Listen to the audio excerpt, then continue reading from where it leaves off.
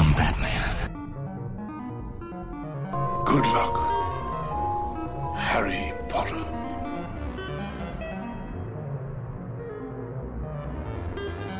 Well, cover me with eggs and flour and bake me for 40 minutes. Hello, and welcome to Screen Masters with me, Bav. And me, Fluff.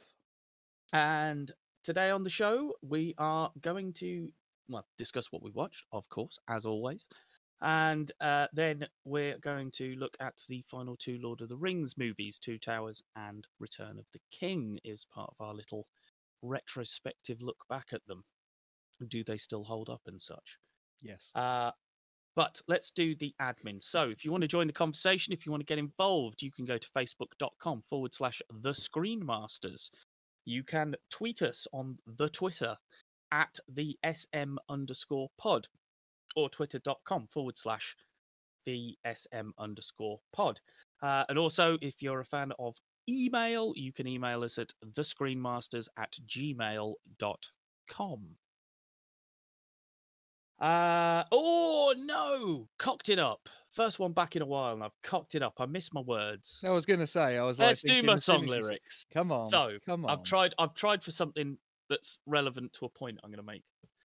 But I would like to turn today to the words of the Proclaimers and say that I would walk 500 miles, and I would walk 500 more, just to be the man who walks 1,000 miles to fall down at your door. The relevance of that will become. Oh, yeah, I would hope so, because at the moment that makes no sense, does it? No, that No, absolutely makes no sense. No. That's fine. It will, I promise. Okay. I trust you. So now I move to the next bit, and we throw the floor open. What have you been watching, my friend? What do you want to talk about? I've watched a lot. Bearing in mind that we're not going to do an entire episode on this. No, I'm acutely aware. It's obviously been a little while since we recorded. But we did kind of say we've been on a bit of a gaming binge for a little while, haven't we? Yes, we have. So that has kind of peaked and then dipped off. So we're kind of back into watching stuff again. That's the good thing. You can game for a little while, build up a load of stuff to watch, came through it all, and then be like, shit, I've got nothing to watch again. Yeah, that's it. Disney, release another show, you bastards. Yes. Oh god. So okay, I'm not gonna go through everything because it's been a lot. But I'll mention a couple of the new things, I suppose, is the best thing. So a couple of the docudrama things on Netflix, which I really, really, really enjoyed. The Lost Pirate Kingdom and Age of Samurai. Each of them just gives that little look at that period of history. The Lost Pirate Kingdom really, really intrigued me because, Pirates of the Caribbean, it's a fun film, and people could say what they like, but it's still a fun film. It's the first one. Well, yeah, the pirates have been pirates and Vikings have sort of been demystified in the. It's weird, isn't it? Certain things end up on kids' TV, like zombies. Yes, like Disney did a zombies musical. Yeah, where it's like, oh, so zombies aren't scary anymore then. Yeah, and Disney made pirates not scary because apparently they didn't rape and pillage; they just sang songs and drank rum. Well, sort and of. were silly and ran on top of wheels. And again, Vikings are going the same way, Well, I don't know. See, this is the thing. I mean, the pirates, they are still a bunch of bastards. There's some good ones in there, some bad ones. It's very intriguing because it gives a bit more information as to how the whole pirate thing happened, and it was kind of a golden age for piracy. Yeah. But at the same time, it didn't last very long. Watch it; it's very interesting. Yeah, sounds it.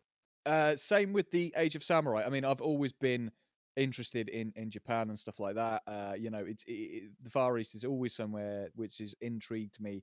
Their history, especially, is very different to our own. Obviously, absolutely, we're very different in Europe because we're so connected. There's been battles and we've been warring for everybody for centuries. Whereas Battle for Japan, very, very interesting because it's very much just a civil war of Japan and how everything transpired there during a certain period. One thing I'll say, and this is one good thing, one bad thing. The Lost Pirate Kingdom had a lot of academics from all over the place. We had some English people, which I really enjoyed because you can see there's people who just love piracy and love that kind of stuff. Then there's the historians, and there were people from the Caribbean as well. So it was a very eclectic selection of historians and commentators. Mm. Mm. Sorry to say that the Age of Samurai really did not do me.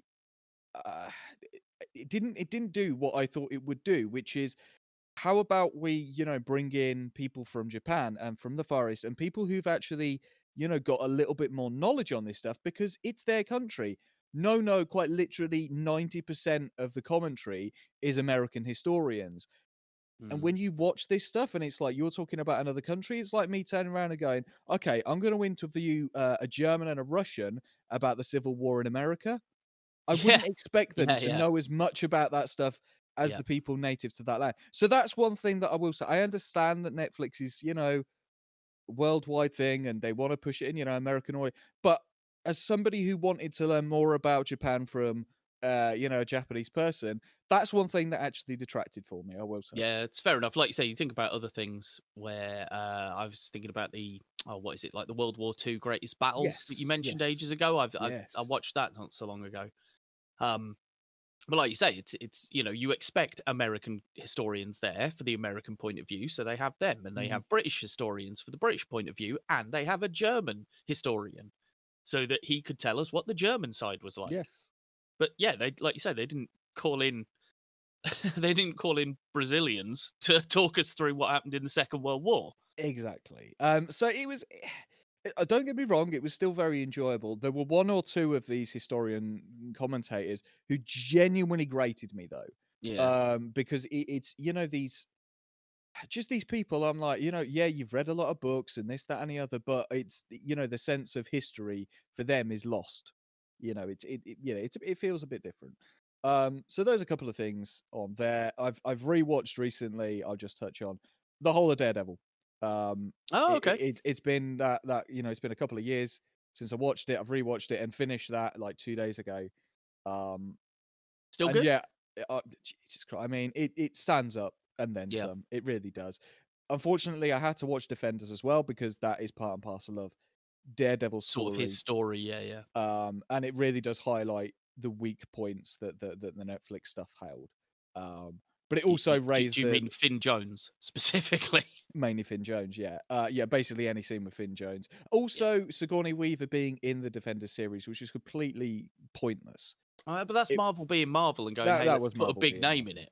Because they like their big Robert Redford, Michael Douglas. They like to get someone in from the old guard, don't they? Meryl Streep in Guardians. Yeah, the difference is Meryl Streep, Glenn Close. Sorry, Glenn Close. Yeah, the difference is that those people brought something, brought a little bit of gravitas to the role and a character. Sigourney Weaver just dies, and you just kind of go, what? Yeah, it's a shame because I really like Sigourney Weaver, but then obviously you then get into Daredevil season 3, and it's just so good, so very good. So yeah, I just a reminder, we're watching all the Marvel stuff. We've now finished Winter Soldier and Falcon. Yep, Falcon. Try not to say things and spoil things. Falcon and the Winter Soldier. Yes, Falcon and the Winter Soldier. That's fine. Yeah, that's the title it is on Disney, so we'll go with that. Which was just fantastic, and that's the thing. It's like we've had WandaVision, we've now had Falcon and the Winter Soldier. I was like, let's go back and have a look at the Netflixy stuff. Does it hold back? Yeah, it holds. Sorry, does it hold up? Yes, it holds up and then some. Like Daredevil is still, even with these new ones, still my favorite of the Marvel TV shows, and probably always will be. As I've said before, got a little soft spot in my heart. Yeah, it was an amazing show. It was an amazing show. And I'll only mention a couple more things. One, a film, I'm not sure whether you'll have watched it yourself. Palm Springs, on Amazon. Oh, no, never heard of that. Hang on. No, I did look at it the other day, actually. Go on, carry on. So this is Andy Samberg and Christine Milotti, and it's essentially a Groundhog Day film. Where That's it. I keep seeing the trailer, and I was like, "Ooh, I like the sounds of this." Yeah, really loved it. I mean, I always used to be a bit hit and miss with Andy Samberg. Then I loved Same here. Brooklyn Nine-Nine, which loads of people are a bit hit and miss about. My Mm. God, honestly, anybody who hasn't watched it and just kind of go, watch it. There is so much good in that, really, so much good. But I never used to enjoy him. I find him likable now. And Kristen Milotti, I've seen her in so many things over the years. She's just a very likable character. She's always, got that thing. And oh God, J.K. Simmons as well, just Yay! absolutely fucking hilarious. In it. So again, if you're one of those fans that loved Groundhog Day back in the day, you love that kind of repeat of time sci-fi thing. There's still that great SG-1 episode we've talked about in the past. Oh my God, Window of Opportunity There you go. You from see, season 2. because it's that I good. still remember because it's that good. I'll Yeah. never forget them playing golf into the Stargate Yeah. and him just going to Carter having a breakfast in the morning and just snogging her face off because he Yeah. can. God, that Yeah. was a great episode. Yeah. And Hammond walks in, he's like, George, I was doing my backswing. And it's just, Yeah. that's hilarious. It So yeah, I is. really, really enjoyed this. I mean, it is obviously romantic comedy, which isn't my cup of tea per se. Mhm. But the performances of these guys was absolutely fantastic. Again, the story is not the same as every other Groundhog Day one. There's, there's a little something to it. I'd encourage you to watch it. I think Yeah, I was tempted. you'll It enjoy gave me vibes of another sort of one I saw a couple of years ago. There's been 2 of them now. Happy Death Day is what it was called, and it was like a horror spin on it. Mm. So it was the Groundhog Day thing, but she was being every time she got killed by this serial killer on her campus. She reset to the beginning of the day and had to try and figure out who it was. But they did the same sort of things with that you do with SG-1. She got to a point where she was just like, "Oh, I don't give a fuck anymore." And I Yeah, remember it's one bit that was hilarious where she went skydiving in a bikini with no parachute, that there's just for the hell of yeah, it. that Like, 'cause is why not? there are various things within this where they just like go, fuck it. This day's just going to keep repeating. Yeah. And that is the beauty of this kind of thing. Nice. Invincible, which have you finished yet? I'm not I sure. haven't even started yet. Oh my goodness. When we get to me, I'll explain. But Okay, that's fine. So Invincible. Can't say anything about it, ladies and gentlemen, because Pete's not watched it. well, I've all- read it all. It's not like they're going to Well, do yeah. anything different. Well, Ah, I'm up to date so far, Ah. put it that way. but this is the great thing I will say about when we transition from comic book medium to anime or so animation or to live action. There are always subtle changes. So Yeah. yes, there are subtle changes within the show that you will see, and you'll go, "Oh, that happened a little bit before than I would have expected." Or so there's subtle changes. All I can really say is the voice cast is absolutely phenomenal for this. Truly phenomenal. Like they have picked so many great people for so many great roles, Mm-hmm. and I'm gonna Well, the shout man out. you've just mentioned yet I was again, gonna say shout out again to the great J.K. Simmons. who's just amazing. He's done Yeah. such great characters like Yeah. Tenzin and just JJ. I mean, the man that's so good at JJ 20 years ago that the new Absolutely. films have gone. Do you want to come back and do it again? Because we can't find anyone Because better. actually, there's no one better. No. You just are JJ. Come and do it. So many good things. So I watched the last 2 episodes together, anticipating quite a big couple of final episodes. Brutal is the only word that I can describe the ending of that season. Yeah. Brutal. Amazon are really doing the right thing when it comes to kind of the brutal side of superheroics. I know that Netflix this week have released Jupiter's Legacy, which is something that I've been eyeing up.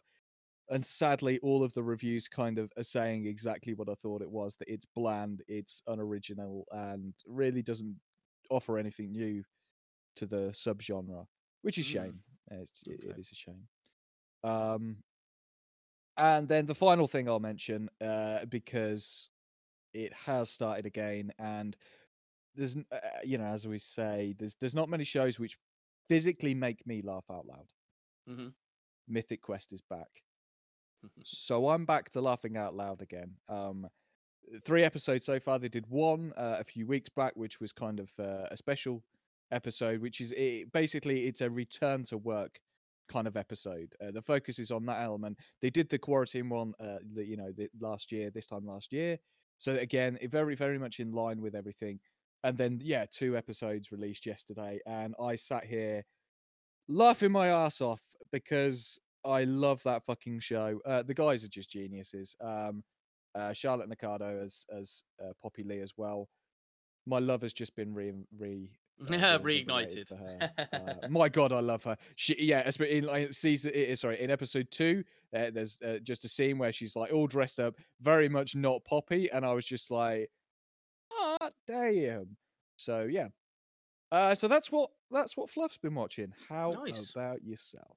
So, I am finding it very hard to get out of my little YouTube rabbit hole that I've gone down. So, on your recommendation, Yeah, I started do this checking too, out don't some I? stuff for a YouTube channel called Neebs Gaming, who do cinematic gameplays, which are hilarious. And obviously, you've spoken about them before because we both played 7 Days to Die, and they do a series based in that game, and Ark, which is a game we've just started playing, and Minecraft, which of course we all know. But yeah, I've watched so many hours of those guys, and like you say, it's the freaking hilarity. Sometimes I find myself absolutely wetting my pants because of the way they do it. It's like I'd love to base an entire episode on their work because I think it's incredible and can be considered a TV show in itself to a degree.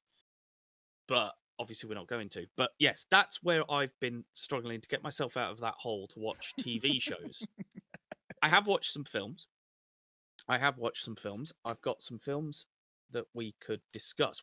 I've got one that's got a lot to say. And then I've got like 4 that are less. I reckon I could probably do the big one and one other, or I could do the 3 little ones. What would you rather have? And I'll save the rest for another episode.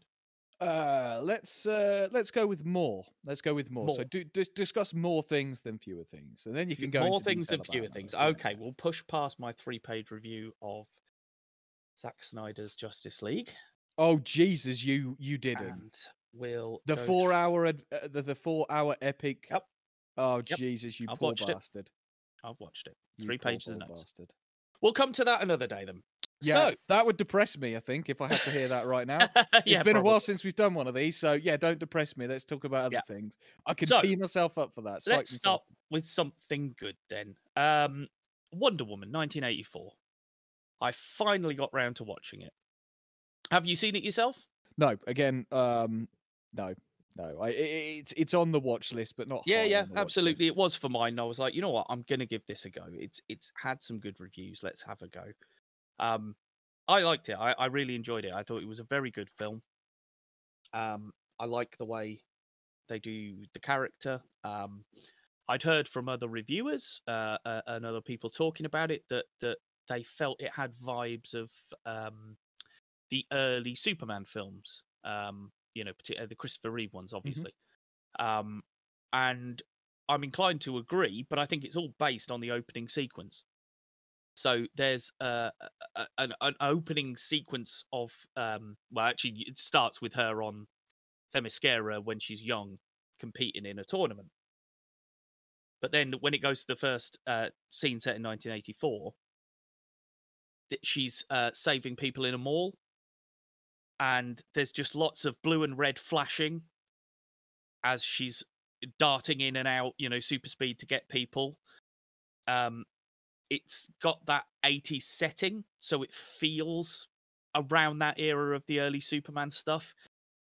And the musical beats that they use in that sequence are very Superman-esque. I believe the music was by Hans Zimmer, so that doesn't entirely surprise me. But it's also got a very hopeful message.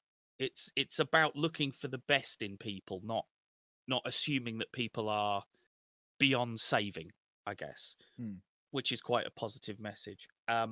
Pedro Pascal plays Maxwell Lord, which, as an oldie time comic book fan, was good to see. I quite enjoyed seeing that character on screen, and Pedro Pascal, we know how good he is. He obviously does a fantastic job with it.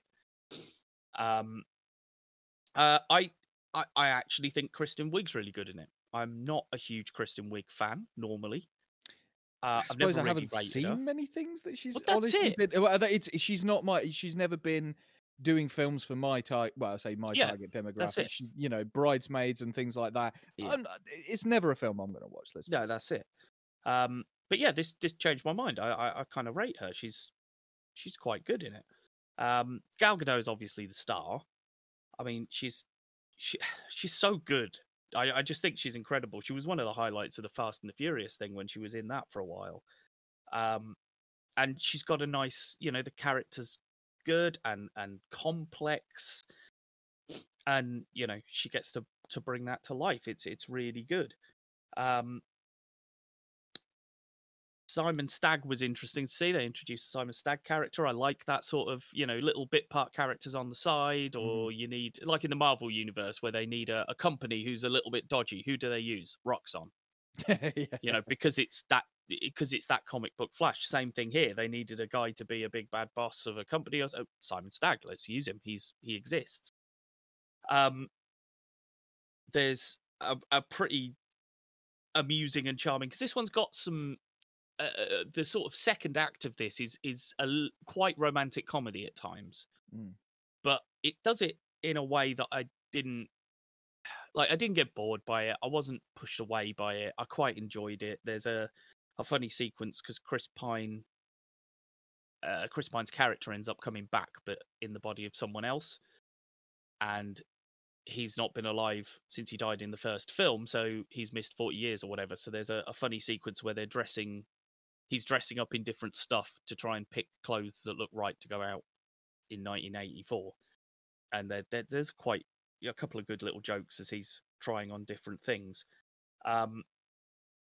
You get the birth of the invisible jet. It's really cool, and it makes sense, which I didn't expect. There's a cool little car chase in there that I wasn't expecting that looked pretty damn real to me. Didn't look very CG, so I liked that. And yeah, anytime they use the theme, I freaking love that theme. Like, they've done such a good theme for Wonder Woman. I always love hearing it. And yeah, that, like I say, the little car chase sequence really got me. It was a cool action sequence. It was tense. I was genuinely on edge while I was watching it. I loved it. There's bits in the fighting that I'll mention specifically. Just some cool moments that I've not seen before from other superhero films, and it's possible I could have done. There's a bit where she's taking on a guy with a 9mm, and she grabs the gun, shunts it back to pop the cartridge out the top of it, and then while the cartridge is in the air, hits it with her gauntlet and pings it at another bloke. And that was just such a cool little sequence. I was like, oh, I've not seen that before. And it's, superhero movies in this day and age, it's very rare that you haven't seen a cool trick like that done before. As it goes on, she has to say goodbye to Trevor towards the end, which is, I actually was a little bit moved. I thought they played it really well. Like I say, this whole romantic story that they've woven into the middle. Normally, I'd be like, oh god, I don't want that in my superhero film. But actually, I just thought they played it really well.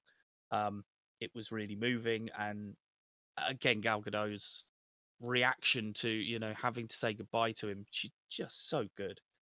And yeah, I thought it had a powerful and genuine conclusion.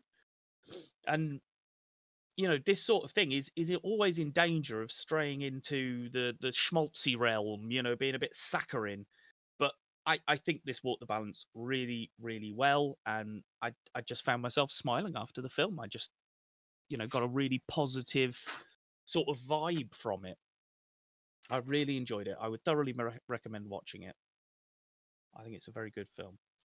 As I say, it is on the watch list. It's just, it's just not been high on the watch list. Don't get me wrong. If I had a criticism, the Act 3, the fight in Act 3 between the fully formed Cheetah and Wonder Woman, I can take it or leave it. But most Act 3 battles these days, I could take it or leave it because it's just two CG things CGing each other. Yeah. And if I wanted to see that, I'd go and watch the next film that I was going to talk about. So that would be Godzilla versus Kong. Ah, yes. I honestly, I was obviously just in the mood for it. I thought it was fantastic, knockabout fun. I just turned my brain off and watched it. Watched it with my son. He loved it. Millie Bobby Brown's actually really good and really charismatic in it, even though, you know, she's not given much to do, but she manages to do the best with what she's given. I just, there's a couple of really funny moments in it. There's like the opening sequence of us seeing King Kong is him waking up on Skull Island, and he literally wakes up. There's some music in the background, like he's just been woken up by an alarm clock, and he sort of gets up, does a big stretch, starts walking towards the sunrise, and scratches his backside as he's going. Like, just funny little humanized moments like that just made me chuckle. And here's a trope you'll recognize. There's always a scene in the action film where the action star is jumping away from the explosion. Oh, And you yeah. get that sort of slow-mo as he's going, "Whoa," jumping And then the away from it, explosion and the behind, explosion yeah. goes off in the background, yeah? Yeah. They do that. But with King Kong jumping off an aircraft carrier that's being hit by Godzilla's atomic breath. So he's jumping like "Whoa," off an aircraft carrier as it's just going behind him. It's just ridiculous, but great at the same time. Like I say, if you're not taking it seriously, it looks cool as shit. And again, there's like when they're fighting in the sea, King Kong like jumps over a couple of battleships because he wants to get over to where Godzilla is. He's like, oh, stepping stones, boom, boom, over he goes. It's just, I really, really enjoyed it. I thought it was really good fun. I think it's a state of mind thing as well. I had my brain turned off for it. Like I said, I was watching it with my son, but it then prompted my son to say, hey, can we go back and watch the original Godzilla and Godzilla King of the Monsters? Mm-hmm. Which are the two that preceded it, which we did. Obviously, the first one's boring as shit, unfortunately. But again, he really enjoyed the second one because it's just lots of big, bashy, crashy, nonsense. We both found it quite amusing. And yes, the last thing I will mention then is because actually I haven't finished watching the other one. I started watching Monster Hunter. Oh, the one with Mila Jovovich in? Yes, so guess who the director is? You Uh, won't remember his name, but it's fine. Paul W. no, S. but it's Anderson. Paul W. Yeah, it was on the tip of my tongue. know, but I it's know. only because you love his. I do love his trash. He has a particular brand of trash. And an hour into this hour and a half long brand of trash, it's his usual brand of trash. So I should keep watching that. But I watched the new Mortal Kombat the other night. That's the other one. Yes, that was the other one you mentioned. Yeah. And yeah, I thought that was decent. I don't know the lore of Mortal Kombat, so I don't know. Like, they gave them an explanation for why some of them shoot fireballs and have laser eyes and shit when they're supposed to be normal humans. This is the thing. It's like, I mean, I know that game adaptations are always a little bit more fraught than, say, other adaptations. But they have to acknowledge the fact that when you go into a game adaptation film, when you're going into a game, this is a game with completely ridiculous, stupid, nonsensical bullshit because it's a game. Like, it's supposed to be completely ridiculous. And when they sometimes try and go, right, we're going to put all of this nonsensical stuff and we're going to try and fit it in a box so that it makes sense. Yeah. Maybe stop doing that and just accept the fact that, guess what? We go into Marvel movies and we see, sorcerers and we see aliens and we see this, that, and the other. Just explain the world by going, it's there. You don't need to plausibly give an explanation for everything. No, but I don't know whether that is lore that's been introduced in the game that they've just put into the film. That's what I meant. Like, I liked the explanation because it made no sense otherwise. So if you're going to make it make sense, cool. But yeah, it's, I know of Jax, and you get to see how Jax ends up with his metal arms. There's quite a good Scorpion and Sub-Zero plot that runs through the whole thing.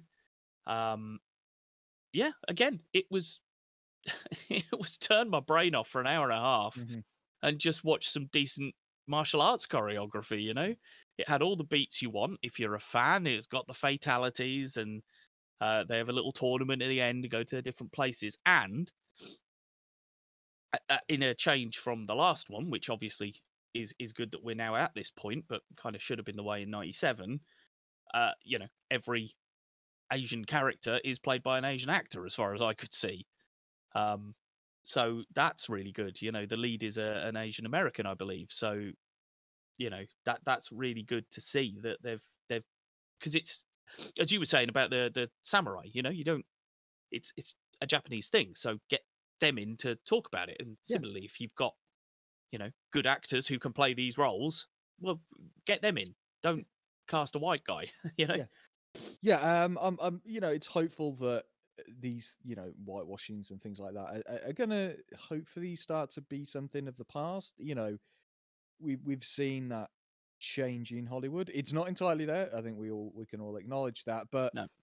one thing I do recall reading over the last couple of months is that I think it's within the last year or so, films and shows with a predominantly diverse cast seem to be viewed more favorably than those with, say, all white casts or all black casts or whatever. Diverse cast is actually something that people want to see now, Yeah. which Yeah, which I is good. wholeheartedly agree with. Yeah, absolutely. I mean, as discussed it many times, you and I don't know what it's like to not see someone of your own color on screen. Yes. And if we were of color or ethnic origin, yeah, we'd be. I'm sure you'd feel very distanced to a degree from what's happening, because you're like, oh, there's no examples of me on that screen up there, which is again why I think something like Black Panther was so important as a film, because it stayed true to African culture as far as I understand it. From what I've read and seen, it was pretty close to sort of African traditional culture. Yet, it did amazingly well, and a whole generation of black youths got to see a black superhero on screen leading the charge, being respected by everyone around him, which I think is incredible. And I don't know why. It's got nothing to do with color or anything. My son's favorite Marvel superhero at the minute is Black Panther. It has been for about a year now, and I can't tell you why. Obviously he's not of color, but he's the favorite character. He fucking loves that guy, and fair enough. The character's awesome, and obviously Chadwick Boseman, rest in peace, was awesome too. But it's really interesting to see those sort of things. And again, I don't think every again, look at the Oscars the last 2 years. What was it? Last year was Christ, I forget his name now. I've got his early stuff. Parasite, wasn't it? Was best director last year. I can't remember his name. I'm going to grab one of his films off my shelves. One of his early ones called The Host. Bing John-Woo. So yeah, he won the Oscar last year, and then this year was a female director, wasn't it? Chloe Zhao. Yeah. Chloe Zhao, maybe. So that clearly shows a potential sort of shift in Hollywood anyway to sort of recognize that side of things. Yeah, no, I mean certainly the award season this year. I mean, let's face it. I mean, the award season this year was it was always going to be a bit shitty because let's face it, nobody's seen half the fucking films that are out because we've just not had the opportunity. So I understand where, yeah, okay, we're the Academy and we vote for the winners, but it's difficult for us to give a shit when we've not seen the films. Yeah, absolutely. It makes it difficult. But yeah, I mean, by all accounts, Nomadland was a very good, take on the American, that side of American, Midwestern, I think they are, which is something which occasionally, you hear in American cinemas and TV shows. They always talk about in the Midwest, and as though it's second rate or something. So it's good that something like that comes out. And this is the person that's gone and shot the most diverse film that Marvel are going to be introducing, The Eternals. Yeah, we've already got an Oscar-winning film director who's already shot a Marvel film. I mean, Jesus Christ, you couldn't. Marvel really couldn't hope for more, could they? Let's face it. No, that's it. No, it's great. Again, it just shows that they know what they do when they're picking their people. Yeah. I mean, aside from a few disappointing casting choices over the years, Mm. Iron Fist. No offense to Finn Jones. At the end of the day, he did what he could, but having rewatched stuff, dude, you were shit. But seeing the diversity that they've done, it's fantastic, and I'm hoping that all of the films that we've had, kind of the teaser bits and bobs for, confirmations of Multiverse and Madness, and all the other things. The Marvels has been announced as well, which is going to be Brie Larson's Captain Marvel call. We've got Oh yeah, Monica that's right. The Rambeau, pictures have and then come we've out got of Kamala Khan in costume, haven't they? and Kamala Khan's. But yeah, they're doing a film called The Marvels, so it's going to be the three Ms. Marvels, or Captain Marvels, whatever you want to call them, Yeah. are going to be in a film together. So again, just like going, okay, we've already got these individual characters, we're going to put them together. All these little things, Marvel aren't dropping the ball. Is one thing I can say. No, absolutely. And They're again, running with it. they're served by the groundwork, the extensive groundwork they laid. Yeah. Okay then. Well, we'll leave it there then. We'll talk Justice League another time, and I'll switch myself off when I'll finish Monster Hunter. No, oh come on. I've got such good bits that I think you can rant over. No, I will. I'm obviously jesting. Hashtag The still problem fuck is, this right? America. It was after a discussion with our one of our friends, and he was right. I can't. I may feel a certain way about it without having seen it, but I can't actually judge the content and quality of the film Mhm. without having watched it. Mhm. Can I tell you that after watching it, my opinions changed? Yeah, not really. Yeah. But at least I've watched it. I've got my notes. That's I can fine. tell you exactly why I didn't like it. And what's great is I don't now have to slog through 4 hours to find out that I'm not going to enjoy the film that I didn't think I was going to enjoy in the first place, Yeah. because you've already gone through the 4-hour slog for doing it for me. So yeah, cheers. That's Yeah, it. I you've watched actually it, done so me a you favour. don't have to. Yeah. There you go, everybody. That's how you got to look at it. Hashtag fuck the Snyder Cut. But if you do actually give a shit, then yeah, just listen to what you have to say next time, and Yeah, then it exactly. saves you that 4-hour window. Yeah, it's good. Yeah, that's it. Okay. So we will move into the main section then and finish our discussion about Lord of the Rings. So, yeah, Two Towers is where we start then. So let me explain my initial little joke there with the song. I always think of the Two Towers as being the one with all the walking, because at least the first half of that film is just people walking. Mm. But be it Sam and Frodo across the swamps, or be it cutting down with that glorious music, looking down over the New Zealand coastline while Gimli and Legolas and Aragorn are just running across fields, or it's the hobbits in Pip and Merry walking with the tree. Pip and Merry. Merry and Pippin? Yeah. Merry and Pippin. Yeah. I don't know. Anyway. No, I got it right, didn't I? Or what did I say? Did I fuck it up? You said Pip and Merrin or something. Okay, I might have. Yeah, fair enough. Yeah, Merry and Pippin. Sorry. But they're just walking on the shoulders of a tree for half the film. This one is where I lost my daughter on the journey. Sure.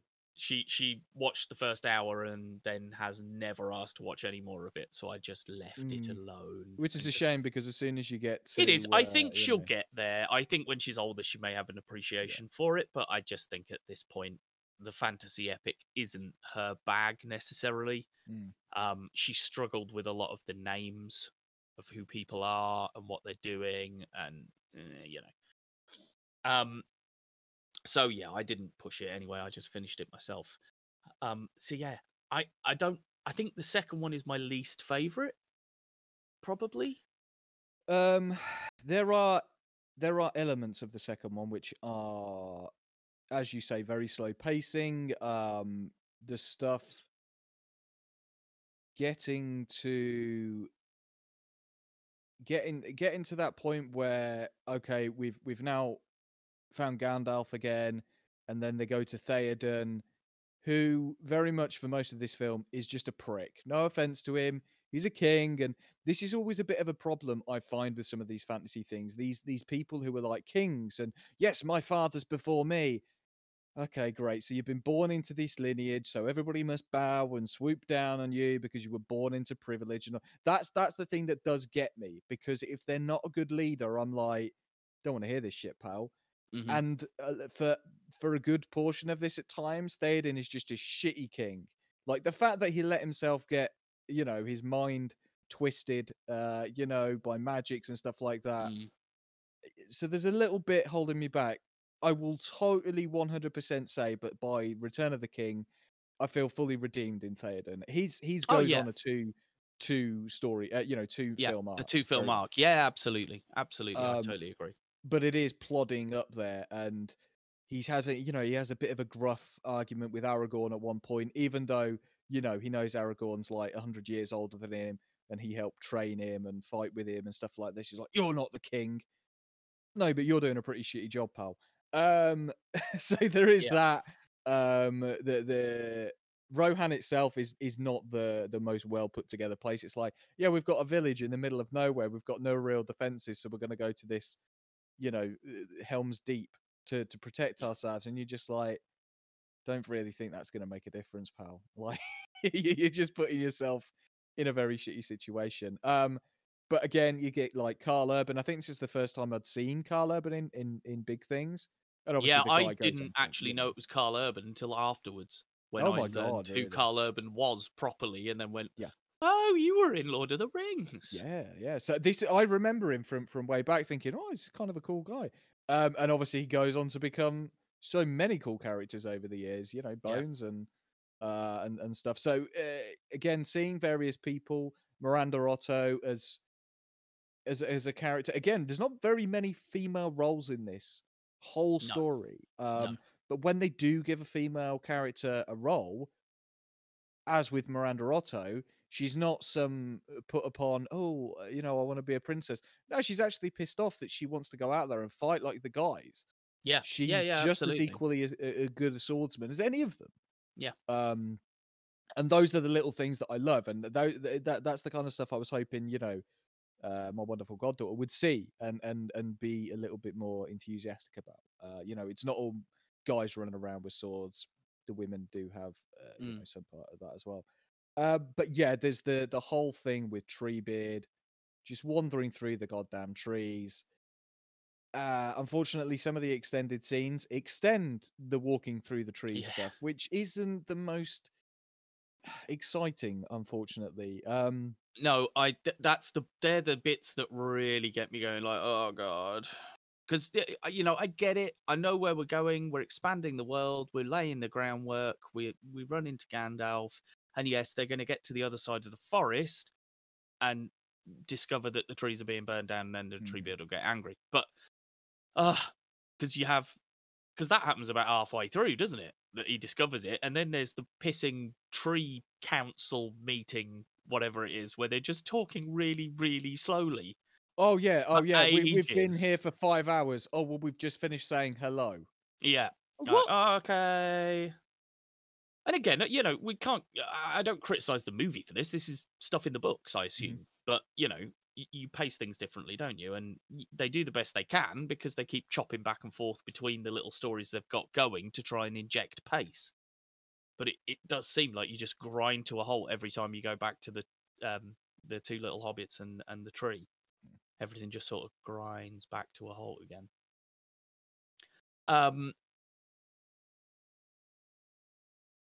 Yeah. Do we see Galadriel in this one, or was she in the first one? I can never remember. She's in the first one, and That's when they get given all the stuff, isn't it? By yeah, her? And he yeah, wants she's in a the lock of first the and, hair. and the Yeah, we last one. discussed that. That's fine. But I mean, again, that was another good female character who's absolutely engrossing when she's on screen. Oh no, she no, tell a lie. She does discussed it. appear. She does appear very, very briefly. So when Elrond is kind of figuring, oh, what should we do? What should we do? And then Galadriel appears before him and basically says, look, there was once a union of men and elves. Let's honor that alliance.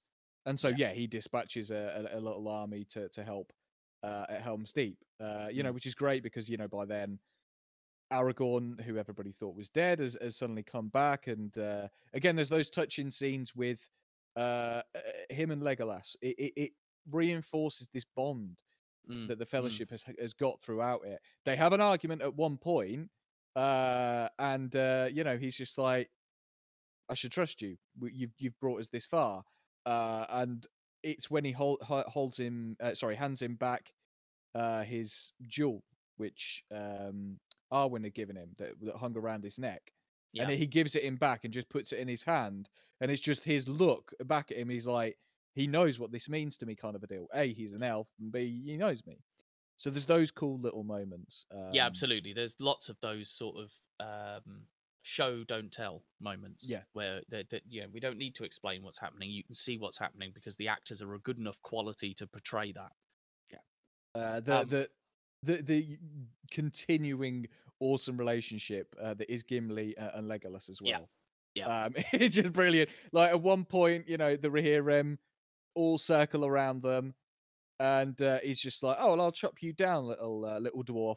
And then Legolas like pulls out his bow, and it's just Gimli's like, "Damn!" Yeah. Just like, that boy's protecting me. And just one of the funniest scenes later on, where they're stood on the wall. He's just like, "What's going on?" He's like, "Would you like me to describe it, or would you like me to fetch you a box?"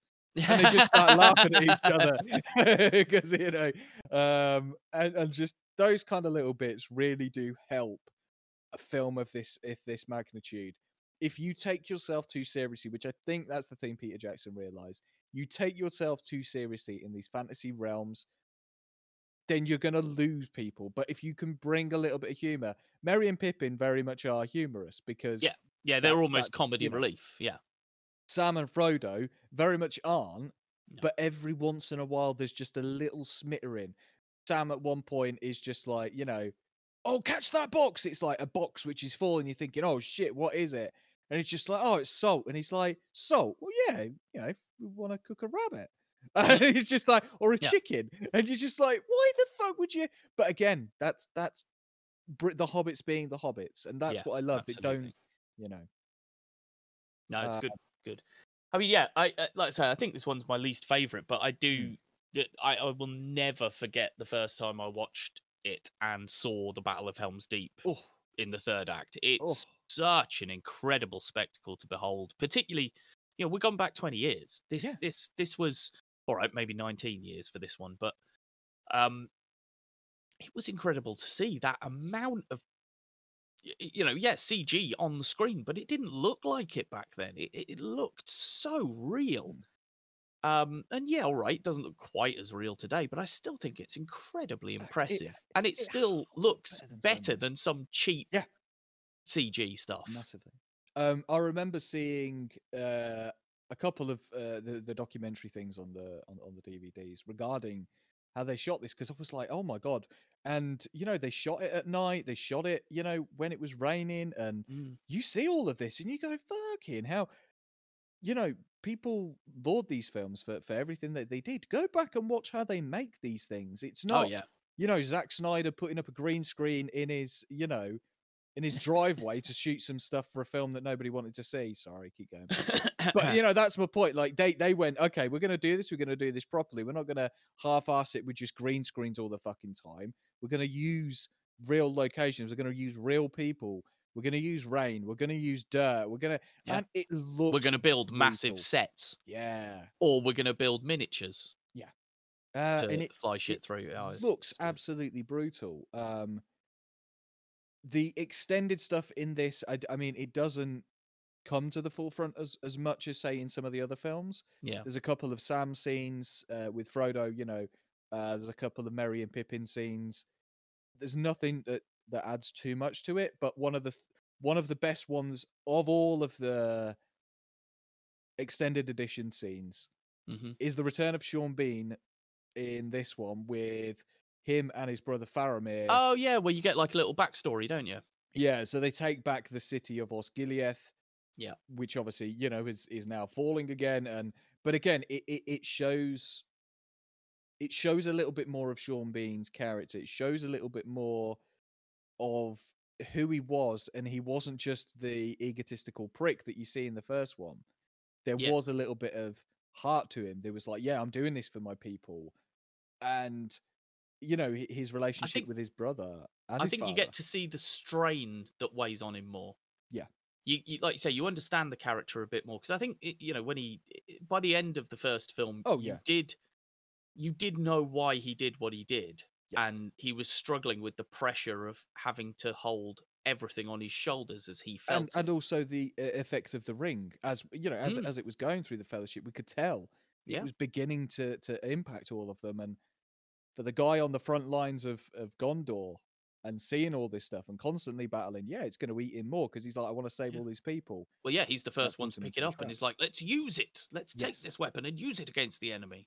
But that sounds more like his father than it Yes. does of him, Quite. because at this point he's trying to think, well, what would my father want? Because Yeah. I'm trying to live up to what he wants me to be. Yeah.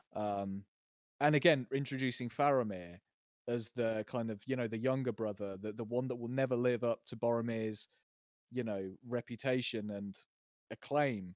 Yeah. And the fact that their father is just a complete prick, and just all these little things.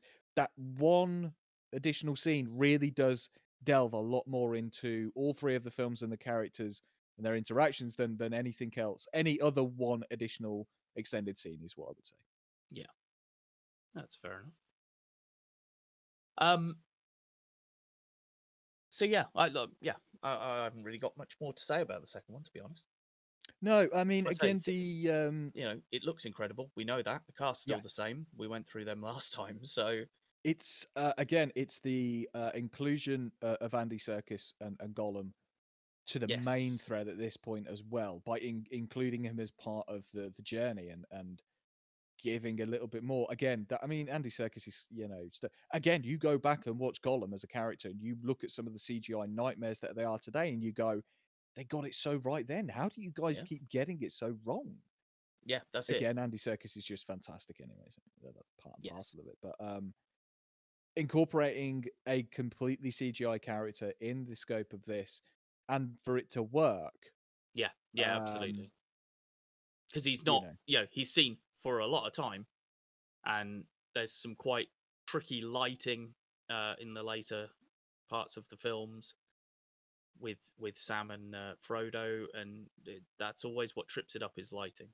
Mm-hmm. The conversation Gollum has with himself as well. I mean, yes, that's obviously been parodied, by everybody now at this point. I'm sure there's memes galore of that. Yeah. Yeah. But at the same time, it captures both the sinister side, the humorous side, but also the very sinister side of this character. And that's it. It's just you are getting complete divergence of this character. You've got one on one hand, he's like, yeah, we're just joking with each other, but now we're gonna kill them. Yeah. Okay, that went down a dark turn. His split personality is not fun and giggly. It's dangerous. Yeah. So the third in the series then is Return of the King. So yeah, this one has a lot of setup still as well, but does seem to I don't know. I don't seem to notice the time so much with this one. Obviously we build to a massive climactic battle for Gondor at the end. We get the incredible John Noble as the king. No, steward of Gondor, isn't he? Yeah, he's the steward. Yeah, he's the steward of Gondor. I can't remember his character's name though. Denethor. Denethor, thank you. Like you say, and he's the father of Faramir and Boromir, and is nuts. Because this is where we get the beautiful song from Pippin, or is it Merry? No, it's Pip, isn't it? Who's singing it? He sings the song to John Noble while he's doing one of the most disgusting eating sequences I think I've ever seen in a movie. Oh yeah, because I hate him so much because he's just sitting there stuffing his face with food, knowing his son is running into certain death. Again, it's the food that he's devouring, like blood oranges, or oranges that just spurt out, and it's just like that's all those little nuances that Peter Jackson did very well. And yes, then Faramir gets, because that whole thing is. Oh, I remember watching it again. Faramir goes, and you think he's dead, and then they're going to burn him because his dad's convinced he's dead, but he's not.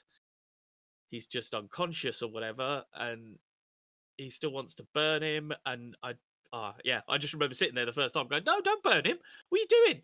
He's alive. Leave him alone. Fucking hell." It was high stress to start with. But yeah, then thankfully he sets himself on fire and goes and jumps off the thing, doesn't he? Which is quite a cool shot, actually. So yeah, the Fellowship sort of end up going to find some allies, don't they? And Aragorn goes into the little mountain pass. I can't remember what it's called. The Mountain of the Dead? Or... I could have guessed that, to be fair. Because I know he goes in there and gets all the ghosts of the kings of old, isn't it? Or the armies of Gondor of old. Yeah.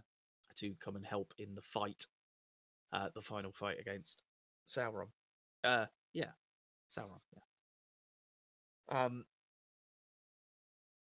yeah. I think this one's probably my favourite. Because we get the summation of everything and it's sort of everything's built to this point. Obviously I could do with less endings, but I get it. If you've worked for that long on these films, you don't want to let them go. And I still to this day genuinely think that's what part of that was. I think Peter Jackson filmed an ending and went, "Oh no, but no, I want to do this bit. All right, we'll end it after that. Oh, but I want Which to is tell funny this because, tiny bit, and then I'll end it after that." The ending of the film is completely different to the ending of the book.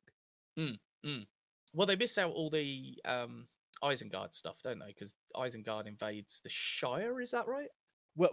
So no. After Isengard has fallen, Saruman retreats back to the Shire because it turns out one of the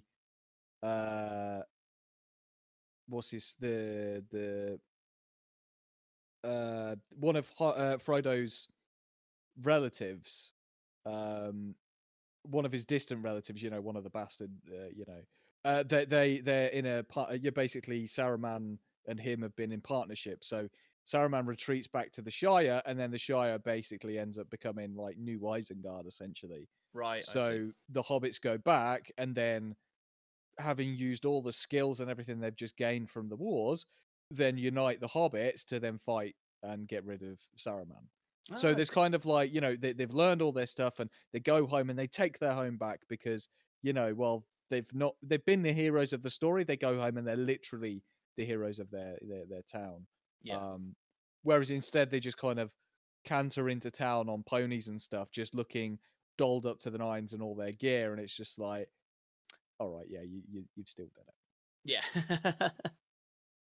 Yeah, I think it's probably for the best that you left that bit out. Otherwise, that would have been one too many part battles, 4 or 5 hours or something. Yeah. But yeah, I think the whole thing stands up really well. There's still a cheer moment in it for me when Aragorn turns up with all the ghosts. Mm-hmm. I've just, I've got that sequence burned into my head as he jumps in slow motion over the edge of the boat, and you think he's on his own, and then suddenly everyone charges out with him. I love that sequence. It looks awesome. Yeah, and then like Gimli jumps off and is like, there's more than enough for the two of us. And yeah, it's just that's right. and they started their like, counting. Number 1, number 2. Yeah. They started their competition at Helm's Deep, didn't they, to see who could kill the most people? And it's Legolas goes and kills an Oliphant. And then Gimli just watches it because it's a pretty sick takedown. He like massacres loads of the guys, pulls the thing off, goes round, shoots it in the head. The thing falls down. He slides off its tail. Gimli just looks at him and goes, "That's still only one." Exactly. And I just like again, just even in the middle of battle, these two are going on. That's it. And like you say, they're the little moments that you keep in there to give it a sense of brevity and levity as it's going along. But I mean, there's so I mean, like you said, there's so much in this. We've got Sam and Frodo on their journey. Basically being Sam realizing that Gollum is just a bastard. Frodo really just not picking up on it because he's, you know, being corrupted by the ring. Then, you know, gets taken by Shelob. Sam turns up, becomes the hero. You know, again, it's just that thing of Sam with that sword and just going, get away from him. And again, you're just like, yeah, fucking go on, Sam.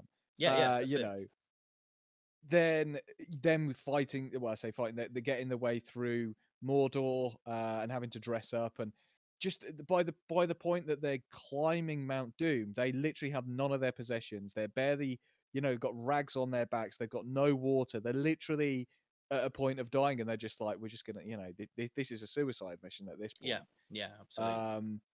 You know, Gollum obviously turning up, trying to distract them. You know, Frodo being overtaken by the ring. So again, we're not passing up all the threads that we've put, you know, we've started. They finish all of them, which is Absolutely. brilliant. But yeah, the salmon, like you say, that story, that arc, it takes a much more serious turn in this one, like you say, and because it just becomes more and more obvious that Frodo is almost siding with Gollum because he understands what Frodo's going through, and Sam doesn't, because Sam's so pure of heart. He doesn't hear it, he doesn't feel it. I love that. You know, their arc over the 3 films, I think, is fantastic. It is the core of the film, obviously, because it's the story of destroying the ring. Everything else is the set dressing, really. Yes. But yeah, I think they play the emotions really well. Like you say, when they're walking into that final thing, you're like, oh, come on, guys, do it, come on. And then he turns around and he's like, no, and Sam's just like, no. And you feel it, because it's like, yeah, we've gone through like 2.5 films already. We know it's important. It's done. All the fighting, you know, on the battlefield. Again, Gondor is under attack. You know, you've got Gandalf and Pippin trying to do their best, you know, defending the city, and they're sitting having that conversation, you know, just like, you know, I'm afraid. And it's just like, oh yeah. And it's just those honest conversations in the middle of battle were very good. And then, you know, again, that heart-stopping moment, and that gets you the chills, where suddenly, you know, the army's getting closer and closer, and then all of a sudden you just see the Rohirrim just build this massive wall on this peak. And then as the sun is coming, you just see them all, and then they just flood down, and you're just like, yeah. Again, what a battle.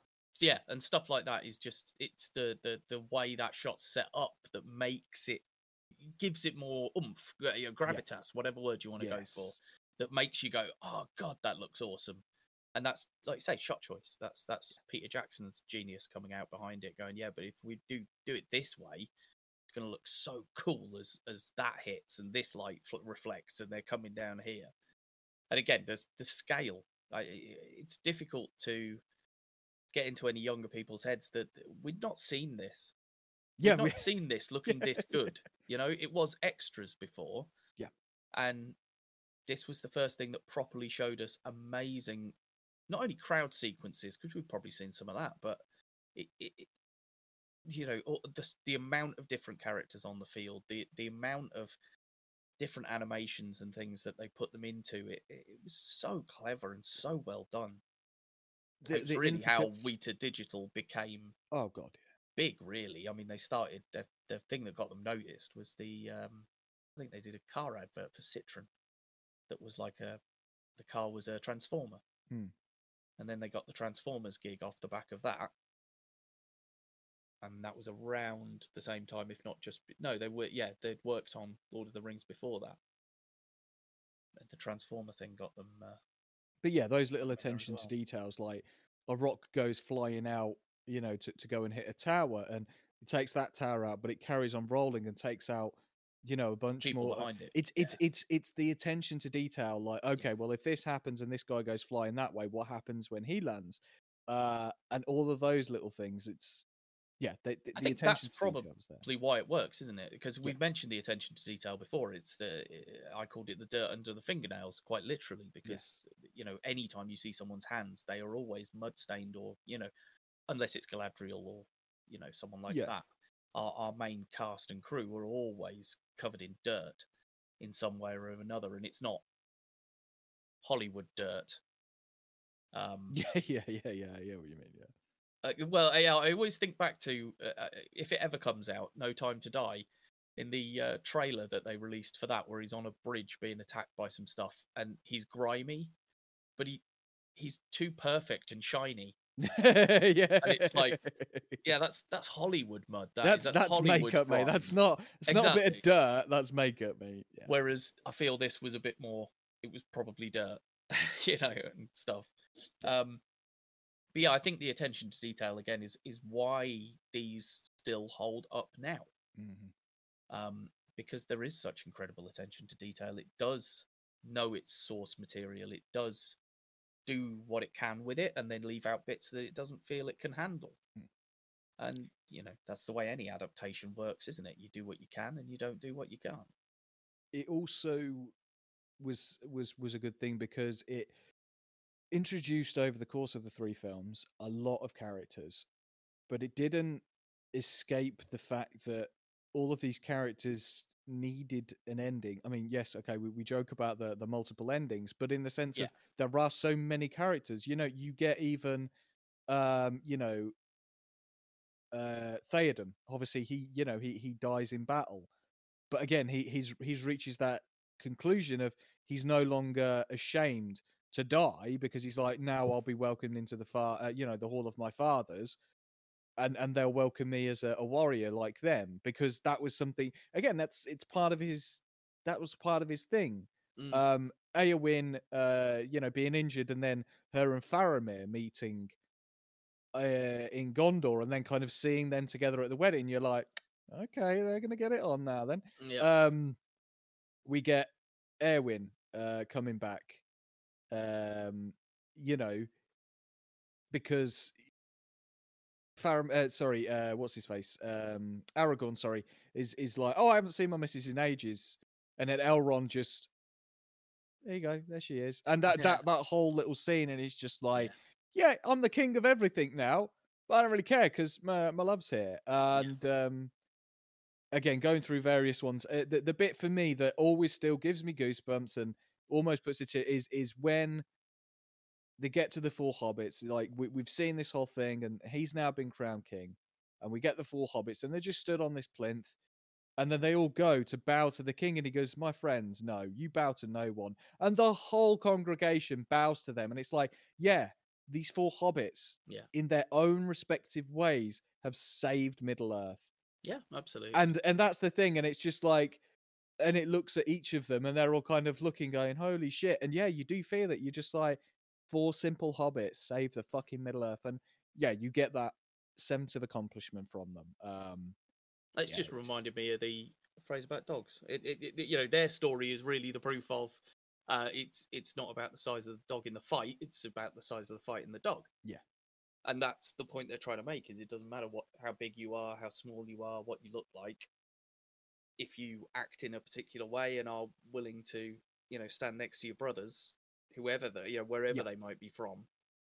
The scene where they're at the Black Gate, and they're like, okay, we're going to attack these guys, we're going to give them a distraction, and then suddenly, Sauron talks to Aragorn and basically says, oh, don't bother, he's dead. They've shown them that, I think it was in the extended scene, they hold up the mithril armor that Frodo had. Yes. He'd obviously caught it, and they hold it up and they say, oh, your friend's dead. They don't believe it, and then he kind of says to Aragorn, oh yeah, sorry, your bud's dead. And he just turns around, tears in his eyes, is like, for Frodo. And he charges, but who are the next 2 people that charge? It's Merry and Pippin. Yeah. You know what I mean? And those are the little telling details, details that Jackson really went, no, they have to run first. And yeah, so those are the little cool things. Absolutely. And yeah, there's a lot of endings, but I'm perfectly content with that. Oh yeah, I don't mind them so much, because after the best part of 9 or 10 hours watching these characters, you want, like you say, you want an ending. You want their little story to have been wrapped up in some way, so that we know where they're going. Oh, excuse me. So that we know where they're going in the future. Mm-hmm. I mean, again, the subtle things for the ending, which again, I don't. Have you read the Lord of the Rings books? No. Okay, so there are a couple of little things that they kind of don't do at the end of the book, which sorry, that they don't do at the end of the film that they kind of do at the book. So we get Legolas and Gimli go off and have their bromance adventure. Nice. And it's really cool. Basically, I think like Gimli's like, I want to go home, and Legolas is like, I've never seen the dwarven areas, and he's just like, oh no. So yeah, and in the book, afterwards, there's kind of like a date timeline, and it tells you where certain things occur, which is quite cool. And one of the things, again, you're not going to see it in the film because they don't, but Sam eventually goes to the Undying Lands as well. Oh, right. Which is something they don't really emphasize at all in the film. But Sam was actually a ring bearer at one brief point. Which something that they don't really, and of course they wouldn't, because that's another fucking ending that they have to tack onto the end. Yeah. But because he actually held the ring during, Return of the King. He holds the ring at a certain point. Eventually, it actually extends his lifespan. So he ends up getting a ship and going to the Undying Lands to be with everybody else who was a ring bearer as well. That's in the book, obviously not in the film. Okay, interesting. Mm. Cool. Well, I think that's it then, isn't it? Yeah, I don't think they've made another one yet. So No. Should we leave it there? I mean, obviously the series is in under production at the moment. Yes. So this is going to be Amazon, isn't it? Yeah, Amazon. So it's set that like 100 years or a couple of 100 years before the events of The Hobbit, I think, because again, Hobbit's set before Lord of the Rings. So this is where Galadriel is young and even hotter. Because don't get me wrong, Cate Blanchett is still a beautiful woman. Oh yeah, absolutely. Yeah. So yeah, this is going to cover that period. I mean, by all accounts, the budget for this has just been stupid. Whether that's true or not, I've no idea. But like, some people are saying it's $500 million. That seems a bit extortionate for a fucking TV show. But I mean, given that these, took a couple of $100 million to make, I mean, they recouped it and then some. But yeah.